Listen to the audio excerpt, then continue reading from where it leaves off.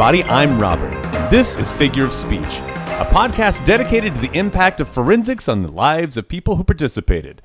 Episode 8, Ira Heffler. Ira, welcome in. Thank you. Thank you for having me here. Now, Ira, you and I host another podcast. We do. We host Anti-Wave podcast. That's right. I don't know if you knew that or not. Oh, is that what it's called? Yeah. So we've been doing that for years. We've been doing that podcast. Actually, it has been years, hasn't it? Yeah. And we're about to enter our fourth season. How about that? 4 years we've been doing that Wow. podcast. Well, we've done 3. We're moving on to our 4th year. Right. And I thought it'd be great to bring you on for this podcast, which is relatively new in comparison, because you and I have such a deep love and background and history of speech, of competitive speech. That's right. So I wanted to pick your brain a little bit and ask you a little bit about your background with speech and just kind of walk me through everything. How did you begin? I mean, you taught at the high school for a long time. I Tell me did. about it. I do. I always wanted to be a teacher.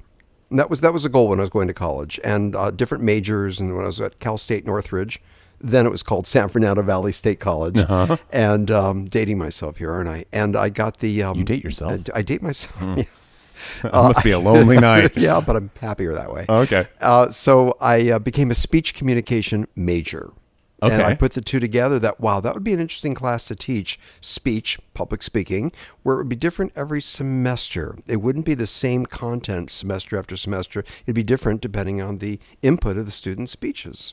I thought that would change it up a bit. Yeah. Have more variety that way. And so when you were in college, Right. did you do any sort of speech and debate? I did not compete.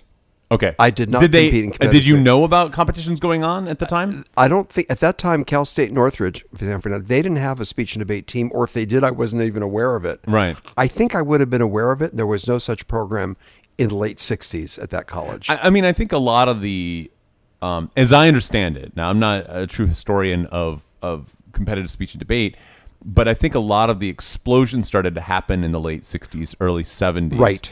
And that's when a lot of the events started to change. That's when college American Forensics Association was created and the National Forensics Association was created. And before that time, there had been relatively little in the way of these competitions. So I'm not surprised to hear you say that. How about that? Yeah. But you started teaching at the high school level. I did. And you started coaching it, right? I did right away. I started in 1971 at John Burroughs High School in Burbank. And I remember when I met the outgoing speech and debate coach, and I was hired, and she said, you're going to be going to weekend tournaments. That's part of the job description. And I actually had, for my first semester teaching, the students were teaching me the ropes. Oh, wow. The students were teaching me the ropes. There was one student in particular who was, he became number 1 in the state with OO, original oratory, and Wally Ryer. And he sat down with me and he said, we're going to get you through this. This is how the game is played. I This love is it. what we do. We're going to get you through Said, this. Yeah, we are. And I said, Wally, I've never done this before. He said, don't worry, you're going to be fine. And in fact, there was an orientation at USC, University of Southern California, and it was for newbie coaches. Wally went with me. Aww. Wally went with me. Isn't that cool? Now you say this. Are you still in contact with Wally? Through Facebook. Through Wow. Facebook. And I saw him at a reunion about 4 years ago. And this is 1971. 71. Well, he graduated in 73 from the high school. Wow. And we've kept in touch through Facebook, and we write really sweet messages back and forth. But he took me by the hand, and he guided me. The outgoing speech and debate coach, she also showed me all the files and the folders, and she went over tournaments and so on and how it's done. But Wally guided me by the hand. Well, that's really sweet. It is. So you started coaching. I did right away. And then do you feel like, I mean, I guess in the first year, and don't let me put words in your mouth, but I feel, that's my daughter, by the way, in the background. So she's maybe a little fussy in this episode. But do you feel like, were you effective as a coach in the beginning because you're still learning from everyone? The students knew it was my first year teaching, and they also knew that it was obviously my first year coaching. Mm-hmm. And I turned that into a positive. I made that work for me. And having them on board, and not just Wally, but other students too, and it was no secret. They knew that I was a new hiree and going to speech and debate tournaments. And there was something about the novelty and the rush about it. I think they kind of liked that they were breaking me in. I made it a positive instead of a negative. All right. Yeah. So describe what your process was like. You went to competitions for the entire time you were a teacher there at I John did for Burroughs? 22 years at the high school before moving to the college level. And during those 22 years, there was forensics as a class. That was always a big deal, going from school to school. And the students would get 3 credits. They get 3 units towards graduation. It counted. And as long as they went to tournaments and gave it their all, they would get that nice grade. So it allowed them...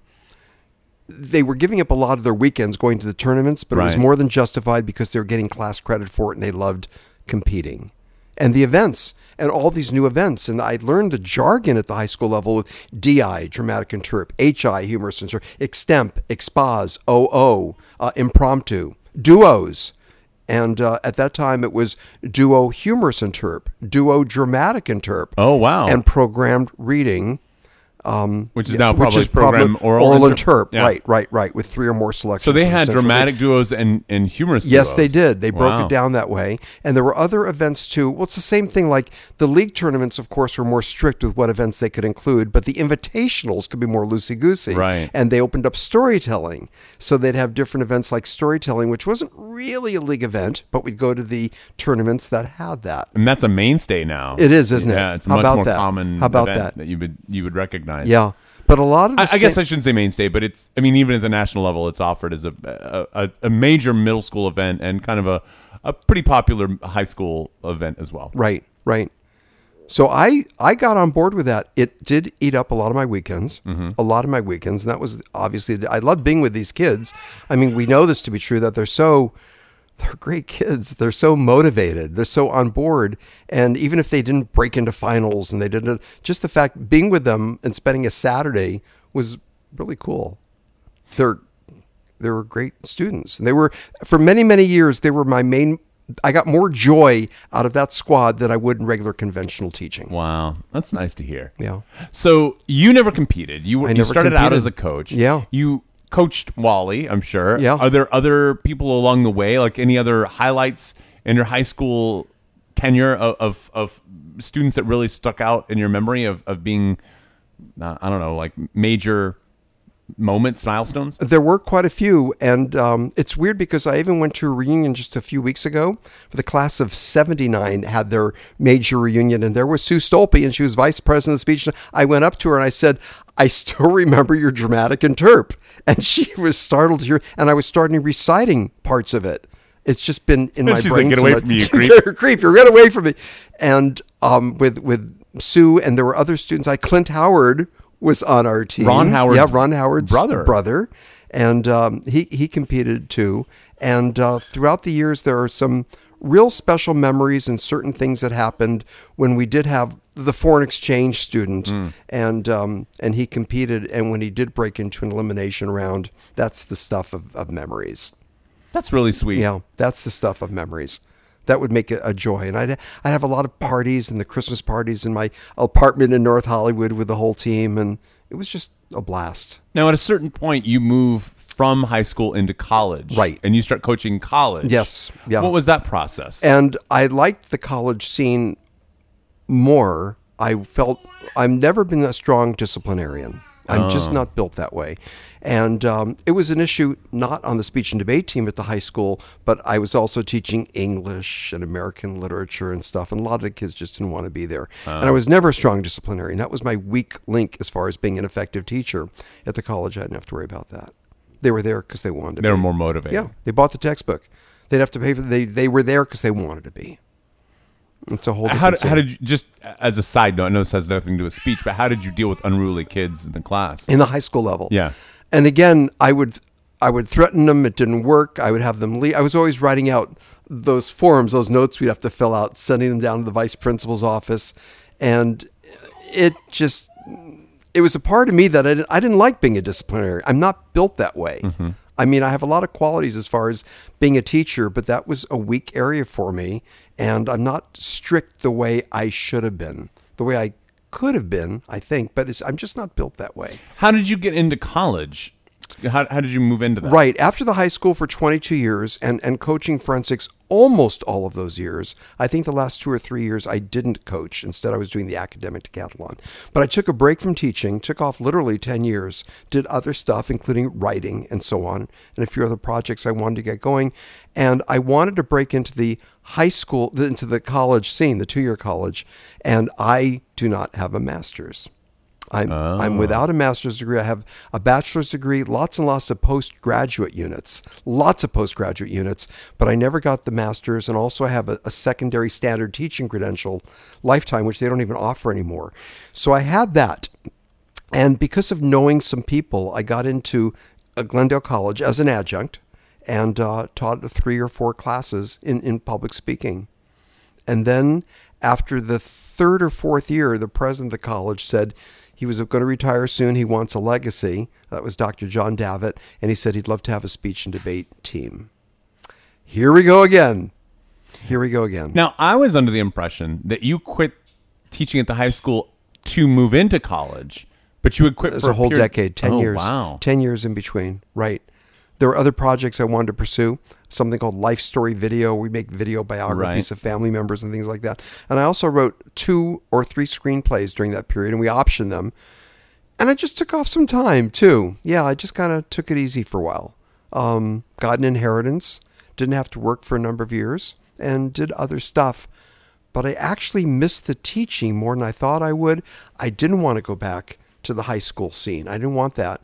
And then there was something going on at the college, and it was at someone's funeral where there was Dr. Sid Colpass. That might be a familiar name. Yeah. And he said he could get me an interview with the right people, and he did. So now you came over to Glendale Community College with, I guess, I don't say with, but through Gene Perry as well. And, and I think it's almost impossible to divorce your time at Glendale from Gene Perry. Yep. So how did you meet Gene? I knew her back at the high school scene. She was coaching at a private girls' school, the Marlboro School. Right. And she was the head coach there. And I, again, was at John Burroughs in Burbank. And I remember her from league meetings. And we even had a mixer at her house. At her house? Yes, at her house. Oh, this wow. is like in the late 70s. So I remembered Jean, and she remembered me. And years later, when I went down to Glendale College to have my first meeting with Jean, who is now division chair of Language Arts Division, which was an umbrella, speech and debate was part of that, and we instantly remembered each other. Well, that's got to be good to have a friend on the inside. Yes, yeah. What? You would think so. Well, so you start teaching at Glendale. I did. And when did you start getting involved in the? I know you said when John Davitt Dr. John Davitt wanted to retire and leave a legacy, and you started instantly in coaching at that point? No, it was a couple years adjunct. So I was part-time, just teaching. She had me teaching night classes and just speech 101 classes. And that was kind of it for a while. They even put me in the English department, and I was teaching honors English one semester. Oh, wow. And I was like being bounced back and forth, but they knew I really belonged in speech. And then after 2 or 3 semesters, she said, I got a call from John Davitt. He wants to have a speech and debate team. You're the one to do this. Are you interested? We could do it together. And you said, I was adjunct. Hell no, I'm gone. Well, I was adjunct. Uh-huh. And you know how to play the game when you're adjunct. And you got to do that because I was I'm tempted to say I was burnt out after coaching forensics for 22 years at the high school scene and be more of that at the college. But at the same, I was really torn because, okay, maybe I should be open to this and I'll lose my weekends again. So much for my single life and dating. But instead, I was open to going to these tournaments and we did it. And we started a program. And we should point out at this point, that's when I came into your life. That's how I met you. We met during this time period. And I was there from the beginning when she was trying to create that team. Yes. That just so happened to coincide with when I was taking her speech class. That's right. So she was my Speech 101 instructor. She was your Speech 101 instructor. Yeah. The idea of forensics, and there you were. And what I'm interested in is your time coaching college? What was that like? And I'm not trying to get you to tell stories about me, but what were your thoughts and your experiences about some of the students at Glendale and how they were competing? How was that different from the high school level? Right. And, I'm not sure if it was all that different. Really? I'm not sure if it was all. I mean, the events were very similar. They had different names, and instead of Expose, it was Speech to Inform at the college level. Right. Different names, but really similar with events like Extemp and Impromptu and so on. Similar, yet slightly different in all the events. Again, program reading at the college is called POI, Program Oral Interp, and so on. But these students were older, more mature, and equally enthusiastic to the high school scene. Because at the high school, they were highly, highly motivated. And here, too, it was really a blast being with these people. Yeah. I remember as a student of yours, really feeling like you were such a great. We referred to you a lot as the cheerleader, and it was someone who really was supportive of whatever it was that we were doing. And I always felt very comfortable with you right from the very beginning in terms of performing and never feeling like what I was doing was dumb or lame or anything that had a bad connotation to it. And I always really appreciated that about you. The flip side was I remember never being taught how to do impromptu and being sent in. I remember watching Ronnie being sent into it was a fellow competitor of mine being sent into an Extemp round with like 3 Time magazines and like a couple Newsweeks. Like, here you go, this ought to do you just fine. And watching them go into an Extemp round, going, we are grossly unprepared for this. But What are you saying, Robert? I'm saying that some events were not as well coached as others. Agreed. But that never stopped you from encouraging people to try. Right. And for me, I know for me, having been part of a big team, a small team, and mediums, I've been part of all sorts of teams with all sorts of dynamics. What I needed was someone.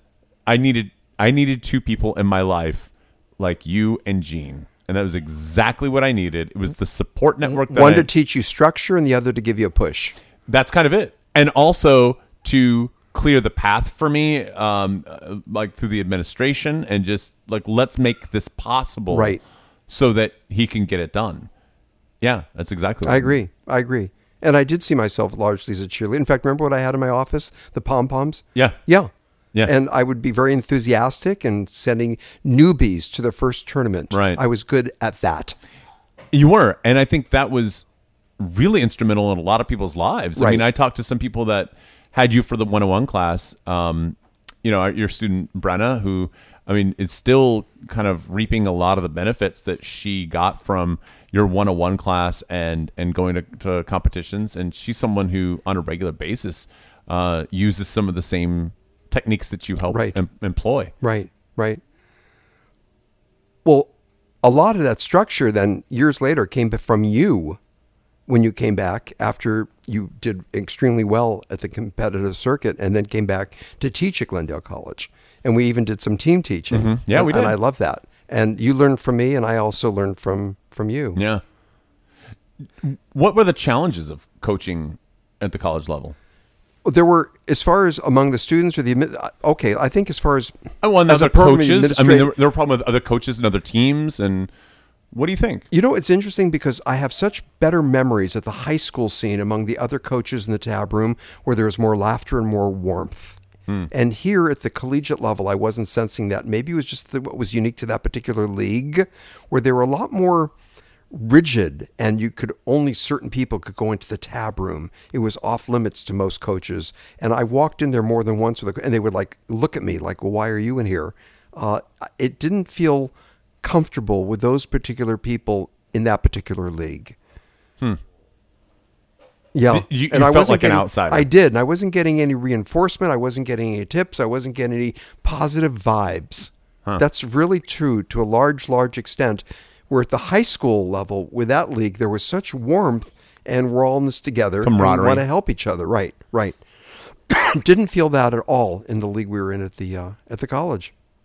Are there any college students that really stand out as like having game-changing, life-changing moments? I'm sure there are, and other college students with life-changing with Well, let's see, who's what coming about to like mind? students like Nisha Starr? Yeah. So that would. I'm what? so glad you Tell mentioned that story. Nisha Starr, you coined her last name, didn't you? That was you. Moon Chung, wasn't that it? Yeah, I think Nisha so. Moon Chung, and she was our international student. They didn't use the term foreign exchange student. International student from South Korea, and she was in.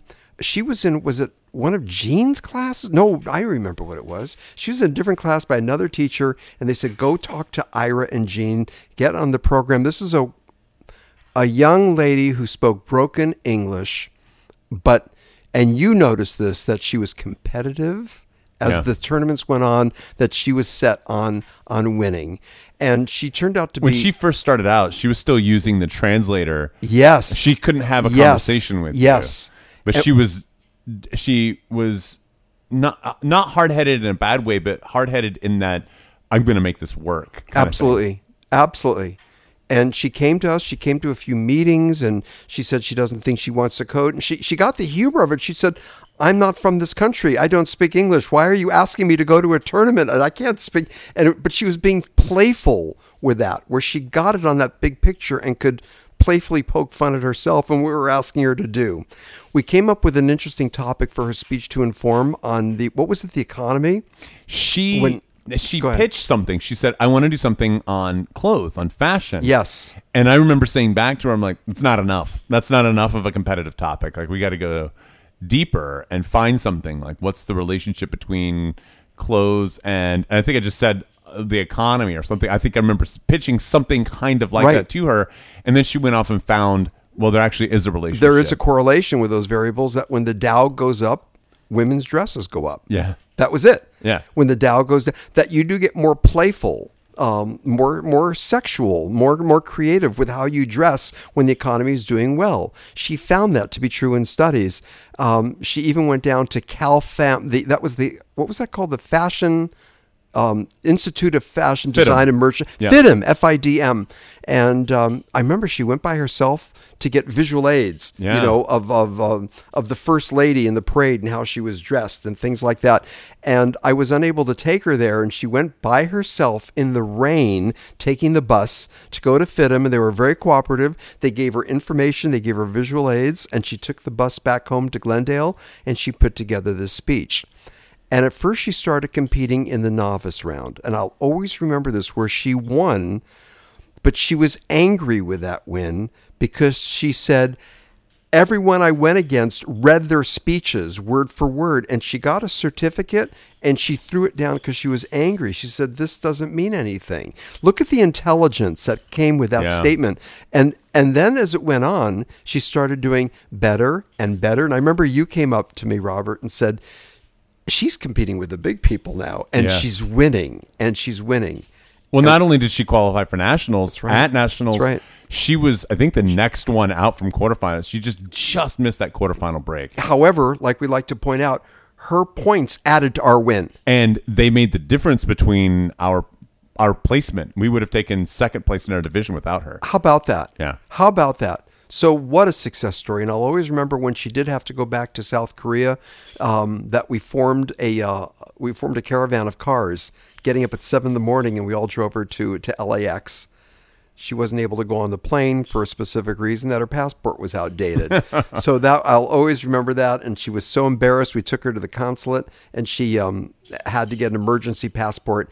And then later on, we took her back. And then we kicked her out of the country. Then we kicked her out of the damn country. And that's when you showed up at the airport at the last minute. And you went running up to each other. And she told me afterwards she felt like that was a scene in a movie. Aww. That's what she told me. She was very special. Yeah, she was. Yeah. Oh, that's nice. That's the stuff. That's why we teach. Well, that's one of the reasons why we teach. Well said. We also teach for a paycheck. Yeah, I keep forgetting about that. The big paycheck that we get. Yes. There's a moment that I'd like to relive with you of judging. What was it like judging? I think at the college level. I think I know where you're going. I'm trying to pull a story out of you. Do you remember this? Yeah, of course I do. What was it? Okay, well, do you remember the event I There's that want to one say Wonder it was Woman. There's a Wonder Woman prose? speech. It's an interpretive event. Yeah. It was an interpretive. It might have been event. DI. Right. And It was definitely prose or it was a DI. prose or a DI, and there were multiple judges. I think 3. No, was I the only one? Maybe I there think were. 3. Maybe there were. Might have been a final round. And we rank the 5, 6. You know what or it was, 7 speakers. Ira? What was it? This was the AFA qualifier. And because of that, there were 2 judges in the round for the prelims. There had to be 2 judges. That's what it was. It was not a final round, but it was a prelim with 2 judges. Yeah. Yeah, that's what it was. It's pretty damn significant, isn't it? Yeah. So the 2 judges, and you were just there to observe. You were Yeah. just sitting right next to me, to my I'd already right. qualified and just kind of came down You're to hang just out. hanging out with us and with the squad, and we heard all the pieces, and then we rank. We rank the performances, first, second, third, and everyone else ties for 4th or 5th. Right. That's a variable. And you and I have always been on the same page as far as our ranking of people. We tend to see things the same way. Often we would disagree on maybe the 3rd and 4th position. Right. But for the most part, the 5, 4, 3, 2, 1, first, we tend to agree on those things. We always have. Well, in this one event, Robert, you were sitting next to me, and I finished I said, how'd you vote? And I showed you. I said, well, she's obviously getting the 1st and this one the 5th. And you looked at me. You said, really? I went, yeah. It seems pretty clear to me. Doesn't seem clear to you? And you went, are you kidding me? This should all be flipped. I think the person who gave 5th deserves 1st place. And then what you did so effectively, you paused, you said, look, man, do whatever you want. You're the judge, not me. And when you said that, it just shot, what the fuck? And of course, then I looked at you, and then we cracked up, realizing you were just fucking with me. Yeah, because it was so clearly the was first so place clear. was so clearly above everybody And else. if we ever disagreed, it was like the 3rd and 4th positions might be flipped. That was Right. the only thing. But we'd always see it the same way, especially at the numbers 1 and 2 and 4 and 5. We'd always agree on that. I just remember that panic in your face of like, Yeah. am I about to turn in Yeah. a ballot that's going to Yeah. ruin somebody? Yeah. Do you remember what you did to me with the Electoral College? Did you? Now I'm going to remind you about this. That's the most. I love this. I have always been kind of obsessed with the Electoral College, and I've used that as my go-to example when I would talk about persuasion. Okay. And Robert's heard me talk about this a lot, whether it's in a debate class or a regular 101 class, talking about mounting your arguments, the Electoral College, and I'd use that as my example, but Robert heard me use it so many times, would kind of playfully roll his eyes. There he goes again, talking about the Electoral College. This was a high-level invitational tournament, or was It was an invitation. What was it? And Dave and I, Dave Hale, who was guest number 1 on this podcast, it was one of the few times that Dave and I debated together. And we went to a tournament. We just got our butts kicked. And when we did not advance to finals. And when we walked out of there, we were like, well, all right, we gave it the old college try. And when we would have this tradition after every tournament, we would call you and Gene and let you guys know how it went. And when we called you, do you remember what we said? I sure do. What happened? I sure do. Panic was in your voice saying, and Ira, you're not going to believe this. We're going into a debate round. I think it's parliamentary debate. Yeah. And you're not going to believe this. Topics of the Electoral College. We need your help. And you're allowed to get input from an outside source. And so I was like, so eager. I remember I was standing in my living room. My eyes went wide. And I said, listen to everything I'm about to tell you and jot down these arguments. And then, you know what you did, you bastard? You pretended that we had a bad phone connection. Yeah. What? Can't say it again. Robert, I'll tell you this again. It gives the advantage to the smaller states. What? Say it again. We can't hear you. Listen to what I'm saying, and I was so frustrated with you because this was like the moment. This was the aha where the clouds part, and I'm able to pass this wisdom to my debate students.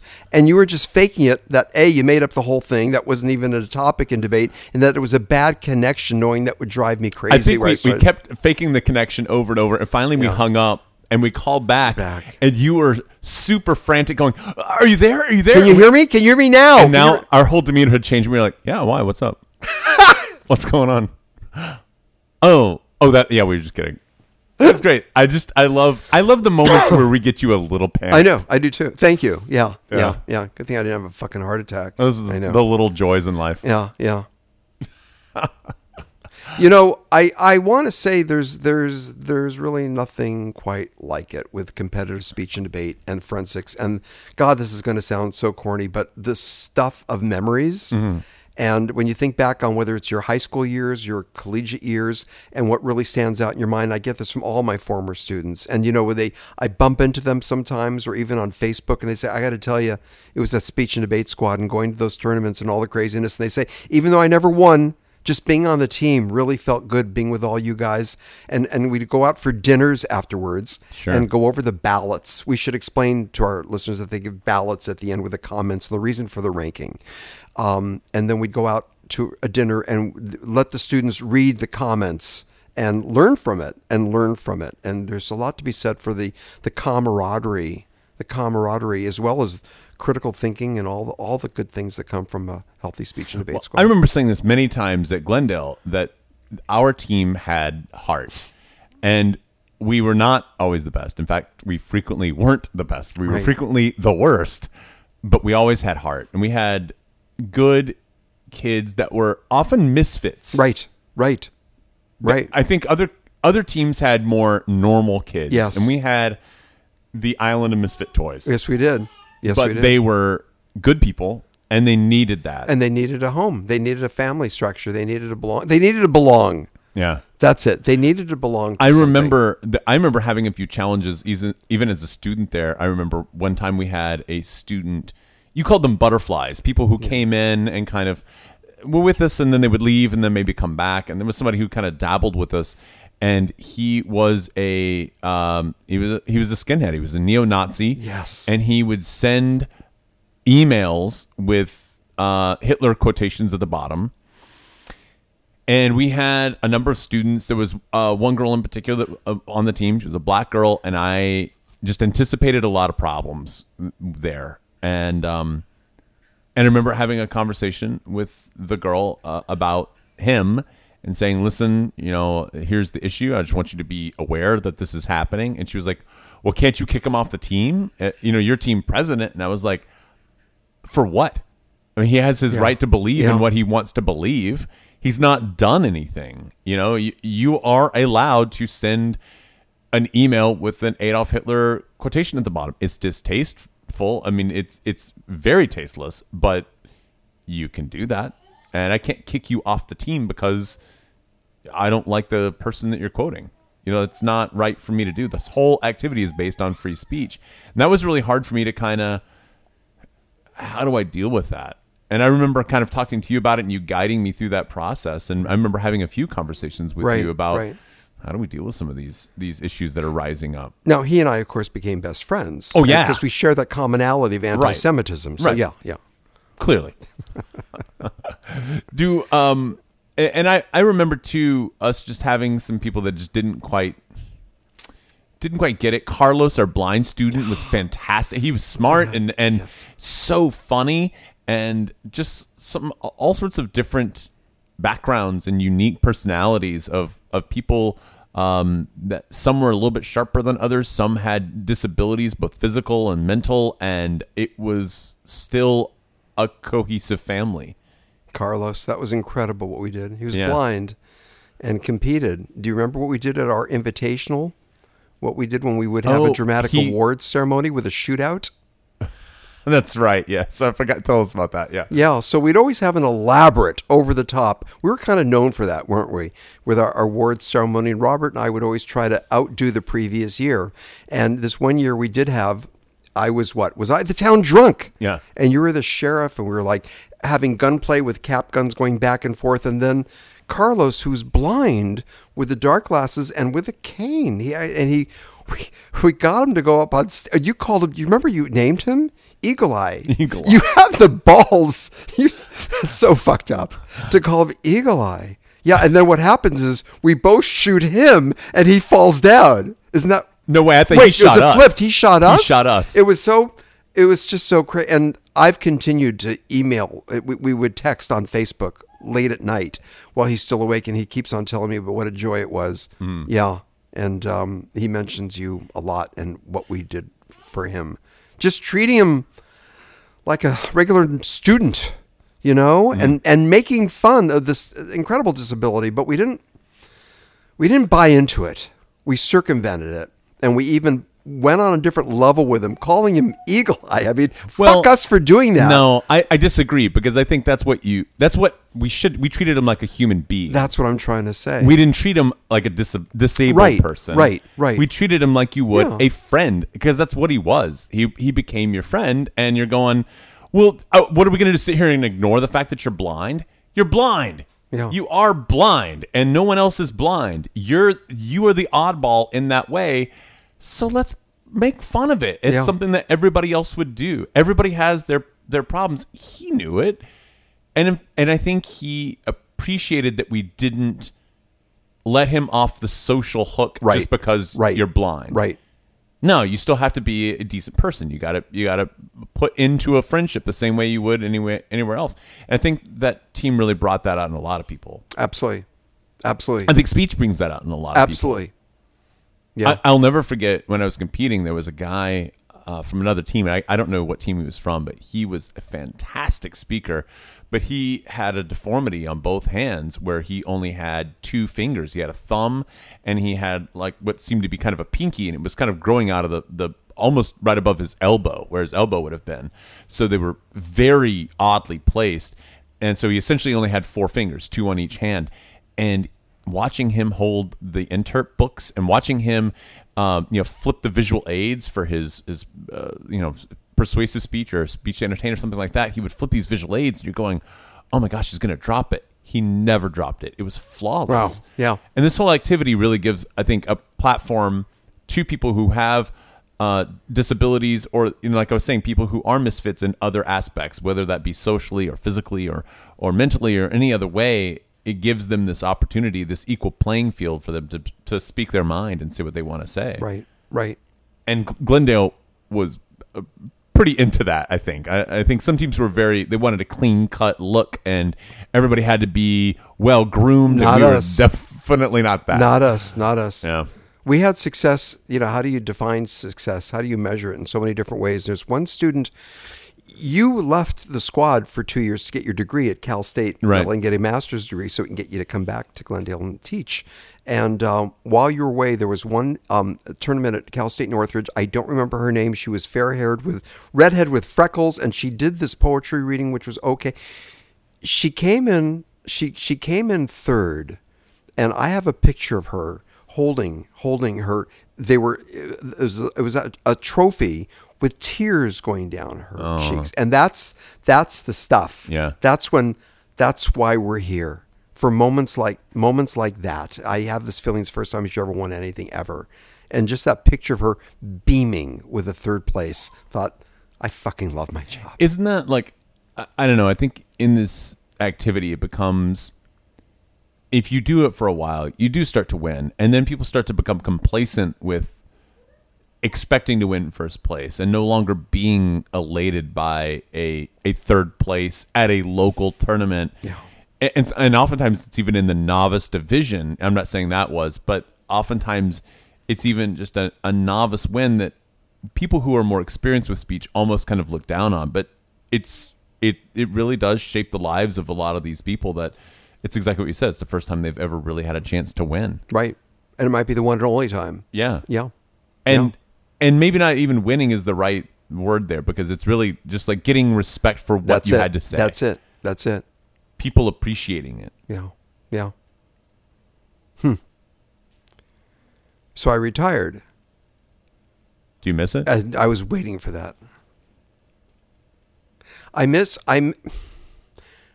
Coaching forensics is a young person's game. Yeah. It is. It's often the people who got their masters in their late 20s, no more than early 30s. And I always, especially at the college, I was feeling a little bit self-conscious that I'm like at least twice as old, if not 3 times old as these coaches. And I was aware of that, but I was able to spin that and make that work. The fact I'm older and the squad kind of like that, that I was their coach and I was happened to be older than the others. I miss a lot of the student interaction. And not so much regular classroom teaching, but being with the students on the weekend and spending a day and hearing their stories and how well they did and if they broke or not, going to the award ceremony, then the dinners afterwards. I miss that dynamic. Yeah, I do. But then there was something interesting that happened when there was the last tournament. It was after I retired, and you were there, and I went there too, and I had this feeling that I don't belong there anymore. I was doing that to myself, that I just felt, okay, we did it, and I don't have to keep on going to these events because they were doing with you as the coach. So I was glad I was there, but I figured this is putting closure on the career pull back for me. a little bit. Yeah. When we our team won NFA nationals, I mean we had won AFA, a community college division. We won that several times, but that almost felt like a cheap win because we knew there weren't very many teams that were competing in that division, right? There were sometimes there'd only be like 5 teams. And so if we had a halfway decent tournament, then we'd be winning that division.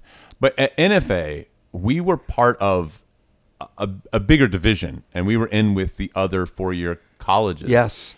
And we won. Which division? Presidential? Presidential 3, I think. Yeah. Yes. And we won. And I know you're going to hate this, and you roll your eyes when I do this, but because of you, how many events did you take, Robert? How many did you go to that tournament with? A lot. 6, 7? Oh, more Help than me that. out. More than that? Yeah. And you're a national champion and broke into either quarterfinals or finals. And what was it with your speech to Inform, where you came in? I won with speech to Inform. I took first third place. with CI. Right. So I think I quartered poetry or large something. part because of you. Even though it was a team effort, we enjoy the fact that Nisha added points, and helped. But you were certainly the spearhead of that incredible success at that tournament. What a day that award ceremony! I've got that photograph, where you're all holding hands, walking up there in front, almost like single file with hands clasped as you're walking. It's a really iconic it's image. An incredible image for our team in that it's about 6 or 7 of us that are all walking up to receive the award, and we're all holding hands. That's exactly what you said. And that was an amazing. And it's blurred just enough so that you could see that there's motion, there's action, and it actually enhances the film. Yes, it's shot really well. I've had that framed in my office. It's a beautiful picture. It's a beautiful picture. It says it. Yeah, it says it. Yeah, really special times. And yeah, when I left the high school, they disbanded the speech and debate program, and when I left Glendale College, it stopped. Yeah, it stopped. Nobody else was willing to pick it up. How about that? Well, that's in part due to me leaving as well. Like when I left, when I left Glendale, and they, as I understood it, were offering the job to a couple other people, and then it just kind of fell apart. Right. It was so much work, and they were screwing me over with not paying me back. For some of your judges weren't paid. Yeah, isn't that true? We had, I think, David Hale. No, it was another. No, it wasn't David. It was somebody else. But we had promised to pay a couple judges. We had hired judges, right? And then they said you didn't have authority to hire this person, so we're not going to pay them for all of it. We're going to pay them for part of it. And I was like, that's so messed up. Like, you can't do that to people. Like, they came in out of good faith. And you're not giving us pre-approval. Right. Like, we don't know how many judges we'll need until 3 days before the tournament, because everybody's making decisions last minute, and then you need like a week or 2 before the tournament to get approval. That is messed up. Yeah. And you need receipts. Yeah, I know. We don't have receipts until after the tournament. Right. So they made it so difficult. At the high school, the administration was fully on board with the speech and debate squad, with the program. At the college, we didn't feel that. We should say that Jean Perry, when John Davitt, the president, retired, it all changed. Right. And then there was a new division chair. It wasn't Jean anymore. And they didn't appreciate the program at all. And I think they felt it was too expensive and it was affecting too few students. Which is sad, because the students, even if it was too few students, it was life-changing for them. Absolutely. It was not just a degree mill of like, let's get you a degree and move you on to a 4-year and just get on with the rest of your life. It was truly, let's create something that's going to really, really change you. And we did. And I was so proud of all those things, including the intramural tournaments that we had at the college, Sure. Where it was allowing the students in the other 101 classes to compete. A very simple, watered-down tournament. What was it, either 2 or 3 preliminary events, rounds, and that's it. No limbs, I think. Right. And look how we got people involved with that. We had certificates for those that came in first, second, and third. Something I'm really proud of, too, is that the outreach program where I was teaching a Speech 101 class, college level, at the high school, a feeder school. And that actually helped us get some enrollment to our school. And one of my students who was at the high school won the intramural in her event. That was really cool. And things like that, all that stopped when Jean left and when I left. There's no more program. It feels sickening. Well, on the flip I side, mean, it started a legacy, and you did influence a lot of people in a positive way. Absolutely.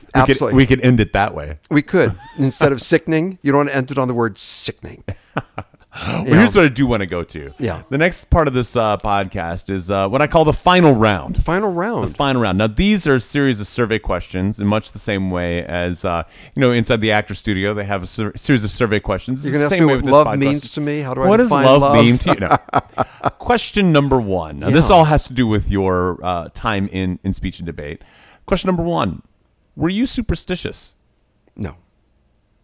Not at all? Well, I'm obsessive compulsive, and there are certain things that Oh, now wait a minute. we're going to get into some weird shit here, but I remember having weird thoughts that if I don't turn that light switch on and off 2 times, my mom will die of a heart attack.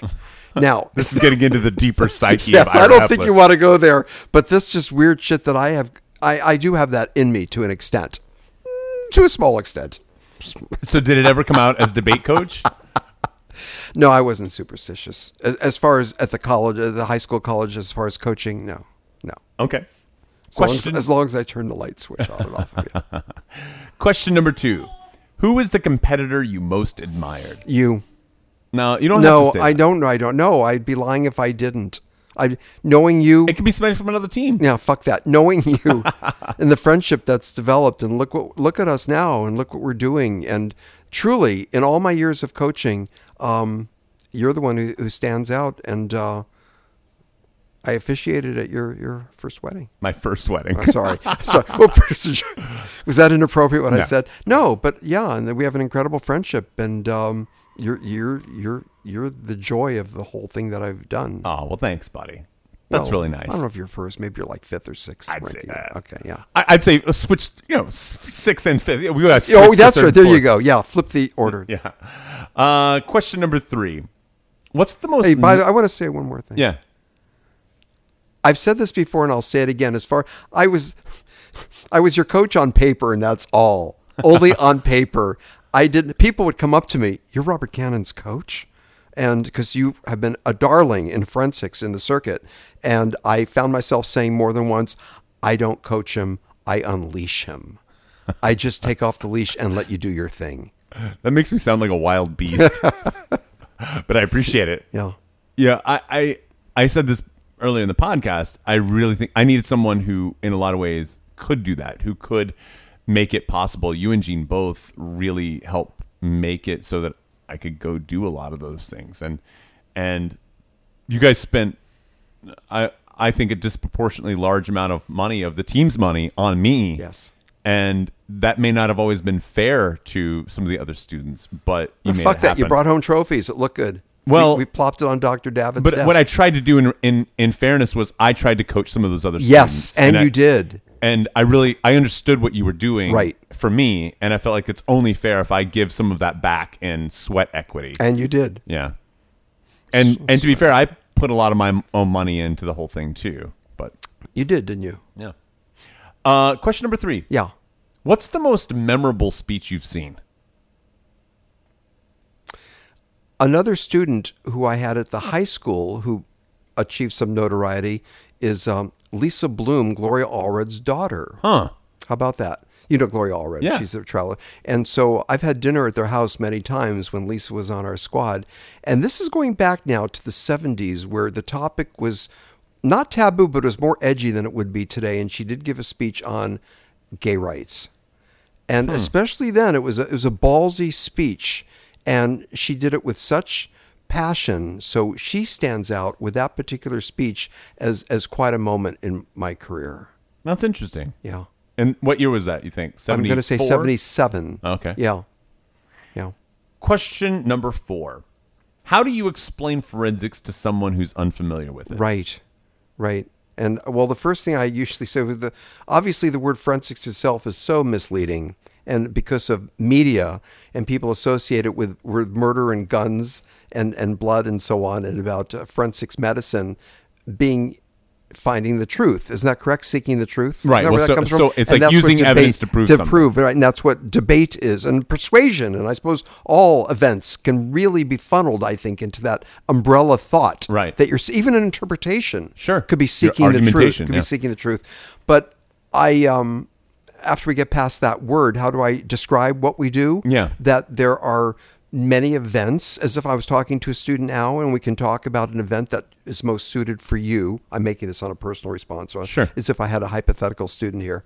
And I'd go over the different events, and I'd explain that there's a novice division, and you'd only be competing against newbies until you feel comfortable to go into the next level and the next level and so on. But I would emphasize the social aspect and about how you're part of this club. And I don't mean the word club literally like in this club, but I'm more in a metaphoric club. And you guys all speak the same lingo.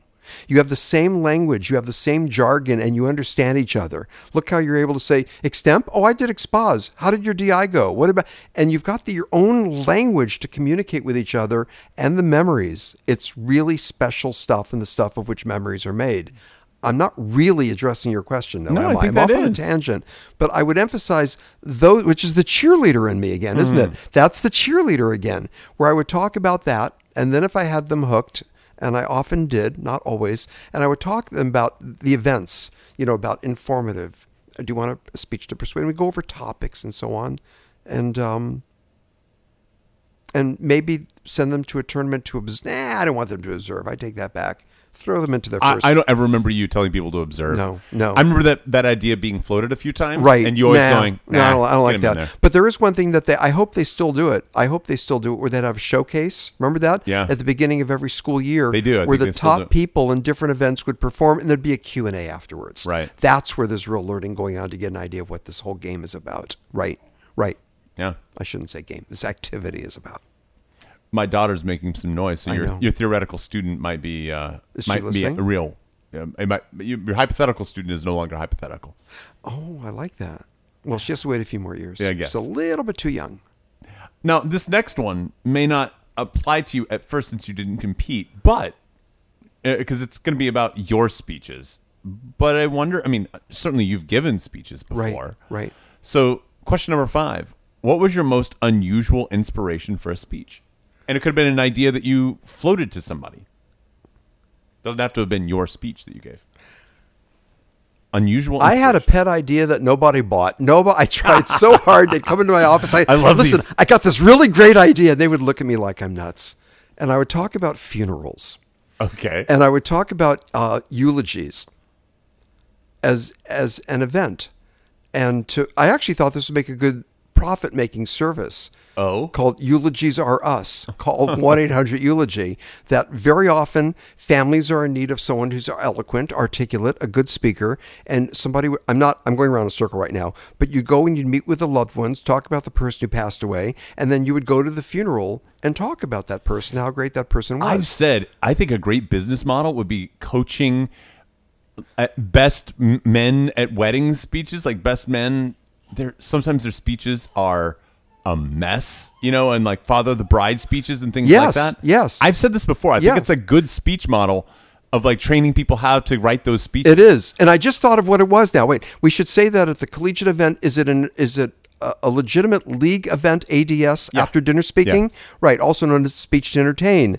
And I thought this is a good idea for an ADS, an after dinner speech about, hey people, We're all good at speaking, aren't we? Let's form a business and farm ourselves out and go to funerals and we'll get paid for it. And I had all these arguments in favor of it. And then afterwards, you can like have food because they always go back to the house and have corned beef sandwiches on rye with the family. And if you're a guy, the women are like desperate and you can hit up on them and maybe you'll even get lucky. It's win, win, win. So I pitched this idea for years. And I It's a wonder no one ever bought it. I sort of remember Stephanie Pease was in my office just looking at me like, Stephanie, this is a great idea. I'll help you write. Do you want to work on this together? You write it. Come to me. I'll massage it with you. And and she just said, do you have any other ideas? That's an idea of mine, a pet idea that no one ever bought. Well, where did that inspiration come from? Are you holding Shiva or something? You know that term. I do. Wow. Oh, that's one of my pet ideas. I love this next question. Yeah. Question number 6. Has a speech ever caused you to change? Wow. You're talking to someone who doesn't believe in change or growth. Okay. But that's more on a nuts and bolts level. Yeah, it is on a nuts and bolts level. Has anything ever caused you to change how you feel or your activities? Wow. The way you behave? Yeah, not so much change. It maybe just it affected me profoundly. There you go. I like how I modified your question. But sure, that's the spirit of the question. Well, that is the spirit of the question. Yeah. But I wish a specific example were coming to mind. I've been affected. I've been moved. I've been moved by Robert by stuff you've done, and your interps in particular, your oral interps. I don't think the content of a speech has actually gotten me to change, but perhaps. I love that question. Man, I'm not being articulate at all, am I? I think you are. You're just struggling to find an answer. I know. Listen to your little girl. Yeah. Yeah. Yeah. Let's just listen to her for a moment. Yeah, right. So no? Nothing's coming to mind right now, but I'm reluctant to say no. Well, if I come up with something, one, will you let me? I will let you know. All right. Okay. Question number 7. This is going to be good. I love this question. I can look because at your smile. This is really a competitor question, and you coached. I never competed. But I'm interested in this answer I never anyway, and competed. I know part of this answer. Really? Question number 7. What did you do with your awards? Not that question is not applicable. No, it is applicable. I have some of yours in my home. Well, let's talk about that. Why don't you talk about that? You talk about Well, that. it's your They're idea. awards. I was an accomplice. Are we talking about when we broke into the trophy case? Yes. Yeah. Yeah. What was going on?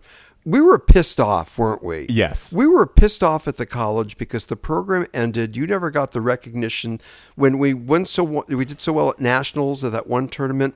We were on what page in the school paper? Like 17. It was buried in the back, and we never got. And in the front cover of the paper, was it a sports thing. Yeah, it was like the local girl, the Glendale girls track team, lost at a local track tournament. Right.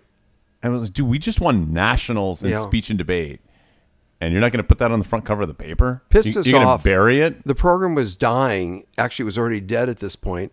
And one night, late at night, we went to Glendale College and broke into the trophy case and stole the trophies that were rightfully ours. Yeah. That's And exactly right. That's it. And you let me take a few home. You kept some, and I kept some, and it really felt good, like we were taking back what belonged to us. But, that was great. That was great. I do want to say something. At the high school level, there were a few invitational events where the coaches had to compete. Oh, really? And I love that. And I competed. I did a duo, humorous interp, with Shannon. I just saw her 2 years ago at a reunion. We were reminiscing about our interp. And we broke into finals. And with my original oratory on the Electoral College, that's great. I got a trophy, and I still have it. And that trophy is proudly displayed in my office. It was in my office at the college when I had that, and also right at home. I have that in my back room at home. That was a very special trophy when I won in original oratory. That's great. Yeah. Question number 8. What speech skill do you use most often in your day-to-day life? Well, of the events? Are we applying it to the? What speech skill do you use most often? I want to say that I listen because I think that's what's lacking as far as communication, the ability to listen. But I don't think that applies to me. You don't listen? I'm too busy talking. I think I'm. I appreciate the honesty. Yeah, I wish I could say I listen. No, I don't. I'm too busy formulating my own ideas of what I want to say next, so I can't practice what I preach. I don't know if it's a speech skill, but I think I do come across with compassion and warmth. Mm-hmm. Can we count that as a speech skill? Yeah. Well, I would say, as a coach. Yeah. Compassion and warmth and humor. Huh. Those are not the conventional speech skills I think you're looking for, but I think it's part of everyday discourse. I don't know that I'm looking for conventional ideas. I'm really interested in what do you think? Right. And right. That's interesting. Compassion, that's not what I would have picked. Warmth and humor. What would you have said for me? What I would have said for you? Oh, I don't know. Oh. I don't know what I would say for you. Oh, I thought you had something in mind. For you, what would it be for you? I would say probably organization. Yes. The formulating ideas in a set way. Tag, claim, evidence, warrant, impact, that kind of thing of I remember first starting out with speech and debate and not wanting to preview. I remember fighting that so hard. I'm not previewing. I'm just going to do what I want to do. And then by the end, I was like, no, you got to preview. You do. Even when you're not performing, but when you're just talking to people. Yeah, and just kind of like, well, here's the summary of things we need to do. A blueprint of what you're about to say. Yeah. But you don't take 2 or 3 steps as you go into the body, do you? I try not to. It's a little too speedy. Number 9. Why didn't you quit? Although I guess you did quit. I did. Yeah. But why didn't you quit while you were going? Well, are we while talking? It was happening? Wait, I'm sorry. At the high school or the college? What are we talking? Either. Why didn't I quit? Well, I did. I just felt at the high school I was feeling burnt out after 22 years, and most of them were with coaching. Mm-hmm. And I just felt like it was time. And I did come into significant money, and I thought I should stop teaching for a while. And then at the high school, well, it's a very pragmatic response, but because of the California State Teachers Retirement System and the number of years, I was in the classroom for like 36, 37 years. And that's a lot. And because of that, I would get 92% of my salary every month for the rest of my life. Knowing that to be true, it's almost illogical to keep on teaching. But man, I had trouble letting go of the forensics team. That's crazy. 92% of your salary. Yeah. They take your highest. At that time, at one time, they were taking your 3 highest years, averaging them together, and you get a certain percentage depending on how many years you've taught. When I did it, it was just your highest earning year, not averaging the other 2 years together. But what a pragmatic answer. I just felt like it was time. That's a better, I don't like my That's why you answer. did quit. I'm sorry. The question is, why didn't I? Yeah. But I did. This is inside out. I didn't want to, because I fucking loved it for decades. That's why I didn't quit. Yeah. Even though I did. That's interesting. Am I answering your? Yeah, I am you are. in a roundabout way. I love it. All right, question number 10. This is my favorite question of all. It is, huh? What was the best advice you received about a speech?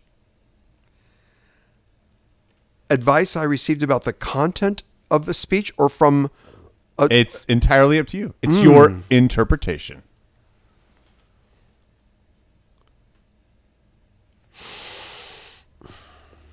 That sniff says you're thinking. Oh, yeah. Is that what that says? Yeah. Oh, yeah. It's probably obnoxious sounding. There's something... I guess it's watching the student... This is indirectly responding to your question, the tenacity. And we're going to go back to Nisha for 1 second. Okay. And she's very Nisha special. Star. Yes, Nisha Star, you named her. And she, again, was so special, our whole team, and just galvanizing everyone. She was like the glue. If not you, she was the glue of the squad that year. And there was one day that we were prepping for nationals. And I was there in the afternoon, and I saw her alone in classroom 8205 saying her speech over and over into an empty classroom, and she had a tape recorder because I said the speech for her, and she was mimicking my speech pattern and trying to get it down. And then I went into another room with more squad members, coaching. You were there. A lot of our other people were there. Hours later, I happened to leave, and I was going by 8205. She's still there. She was still, this is 5.5 hours later, Robert. 5.5 hours later, she was in the same room by herself with a little tape recorder saying that speech over and over and over again. And it's tenacity. It's the competitive edge. It's the tenacity, the stick-to-itiveness, and it paid off. So be tenacious? Yeah. Yeah, with her especially. She was someone who worked it. Now, I will tell you, I worked hard that last year that we were... my schedule that last year was just like that. Like, I remember talking to her because we both were talking about how many hours we spent in AD 205, and we were kind of comparing notes. And she basically had it up until I think like 8 or 9 at night, and then I would come in and I would have that room until like 1 or 2 in the morning, and then the janitor came in and would like clean it out. And he got to the point where he was just like, I was on the first name basis with the janitor. Yeah. And she and I were both always in that room running stuff. I will always remember that. And the door had a window in it, the glass, so you could, and I didn't want her to see me. I think the old Ira would have gone in and given her a hug. Hey, how's it coming? She didn't need me to do that. I just stood there for a moment. I watched her. I walked away from the window. I didn't want her to see me. And I just stood there for a few minutes listening to her. And then I just walked to my car and went home. Just admiring her being tenacious. Yeah. That's how we touch people. That's a nice little. That's a nice note to end on. That's Ira. Isn't that what it's about? Yeah, touching people. That's great. Yeah, Ira, thanks so much for coming in. Enjoyed this. It's been great talking to you about this stuff. I like the name Figures of... Figure of Speech? Yeah, I was going to talk about, nouns and verbs and adjectives. Aren't those, metaphors. Metaphors, similes. I thought, those are... This is great. No, this is a different kind of figure of speech. Yes, it is. Thank you for giving me this opportunity. Thank you for coming on. And if anyone wants to find you, where can they find you? Where can they find me? On Instagram? What's your Instagram? I'm on... What is my... Ira Heffler. Yeah. I'm on Facebook. And I'm easy to get a hold of. In fact, don't make fun of me, but my email address, yes, I have an AOL account. There you go. Ira Heffler at AOL.com. All the students would tease me. You still have an AOL account? Yeah. And that was years ago. They used to teach Yes, imagine what they say now. Well, as for us, if you want to reach out to us, you can find us at Forensic Podcast. That's on Twitter and Instagram. So, until the next round, keep talking, and as Ira Heffler puts it, be tenacious. Love it. I'm an actress. Oh, you're acting now. 'Cause if you're not, somebody must have shown you how. You got the same funky old world charm. I don't know where you come from, but you're perfect for the part. I don't know